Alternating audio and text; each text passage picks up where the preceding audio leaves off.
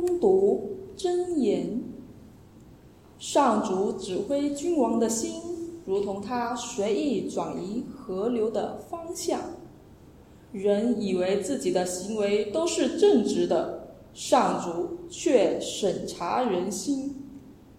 秉公行义比献祭更中悦上主。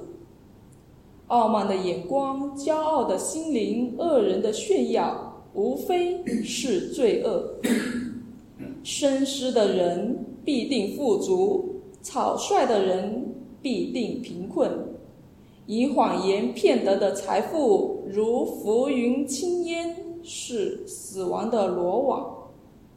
恶人的心灵只想作恶，对邻人毫不关怀。轻狂的人受处罚，幼稚的人成为明智的，智慧的人接受教训，更增加知识。正义的上主监视恶人的家，他使恶人们遭受灾祸。谁若是充耳不闻穷人的哀求，他自己呼求时，也没有人理会。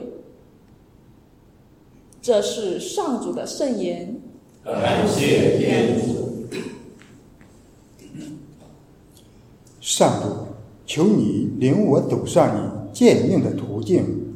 上主，求你领我走上你诫命的途径。品行完美，履行上主法律的人真是有福。求主使我明了你诫命的途径，沉思你奇妙的工程。上主，求你领我走上你诫命的途径。我选定了真理的途径，矢志遵从你的命令。求你使我明了如何遵行你的法律，我要以全副精神赤手不语。上主，求你领我走上你诫命的途径。求你领我走上你诫命的途径，我十分乐意遵循。我要常遵守你的规范，直到永远。上主，求你领我走上你诫命的途径。阿利路亚，阿利路亚，阿利路亚，阿利路亚，阿利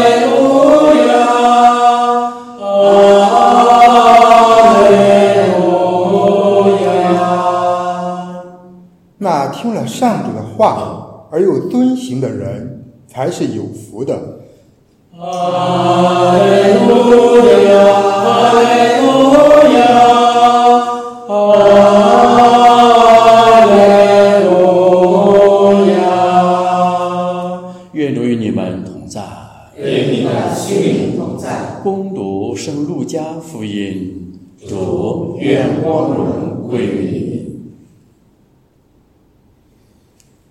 那时候，耶稣的母亲和兄弟来到他那里，因为人多，不能到他跟前。有人告诉耶稣说：“你的母亲和你的兄弟站在外面要见你。”他回答他们说：“听了天主的话而实行的，才是我的母亲，我的兄弟。”以上是基督的福音。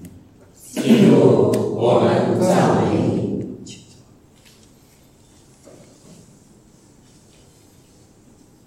在今天这个变化多端的世界里边，人心非常浮躁的时代里，每个人说的话都很多。在人云亦云，在叽叽喳喳的社会生活当中，在背后经常谈论是非的日常生活当中，我们聆听了今天的天主圣言。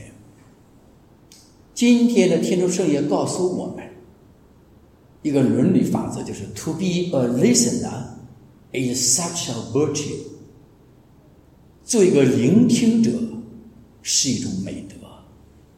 这句话是我们今天分享的主题。你看在今天社会生活当中，聆听的人很少，说话的人，背后议论人的人，聊天的人很多。尤其在通过新媒体、网络、抖音以及微信群、网络里面、公众号里面，我们都可以听到很多话语，但听的人很少。所以今天天主借着2篇圣经告诉我们，在基督的爱内，我们力争首先要做一个聆听者。为什么天主教弥撒圣祭每天弥撒圣祭多么重要？正如教宗若望保禄2世所说的一样，所以圣经是所有基督徒的每天的核心。但是圣体圣血感恩圣祭是圣经的核心，就告诉为什么圣体圣事是感恩祭的核心，感恩祭是基督徒每天生活的核心的核心。为什么这样说？因为我们说的话太多了。所以在我们教堂这次修缮的时候，一进教堂头门的时候，一个静默之母，圣母玛利亚静默之母，不要说话，在堂里边不要说话，走向家庭里边不要议论别人的是非，说天主的话语，说圣神的话语，说赞美天主的话语，说欣赏别人的话语。所以我们首先要做一个聆听者，因为在每天感恩祭当中，从每天开始，我们每位基督徒在感恩祭当中都会聆听天主圣言，都会聆听教会的教导，都会聆听在领圣体之后，耶稣基督在内心世界里面到底给我们说什么话。所以今天第一个任务就是让我们做一个聆听者。聆听者完了之后，今天路加福音那边耶稣基督告诉当时的门徒们说，听了天主的话，聆听了天主的话，第二句话，而实行的人才是我的母亲，我的兄弟。第二个就是实行。我们不听天主圣言，我们怎么能行呢？我们行什么呢？践行什么呢？实践什么呢？行动什么呢？行动我们自己所想要的吗？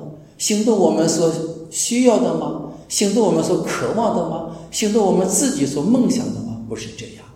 当我们越行我们自己所想望的，天主摇头说未必是好事。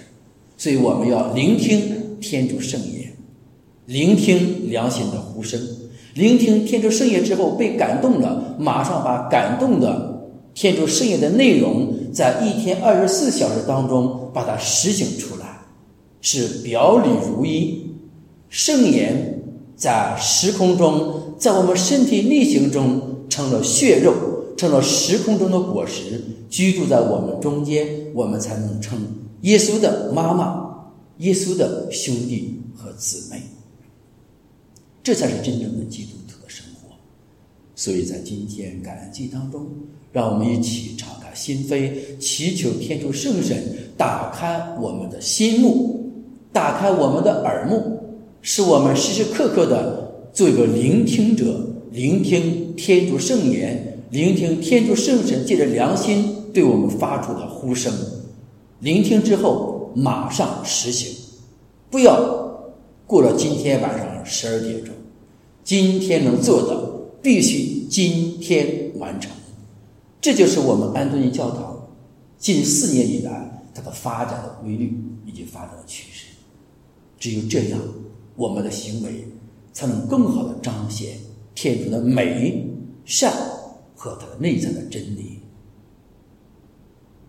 做一个聆听者是多么的有福，实行聆听的内容的人才称当是耶稣基督的母亲、兄弟或姊妹。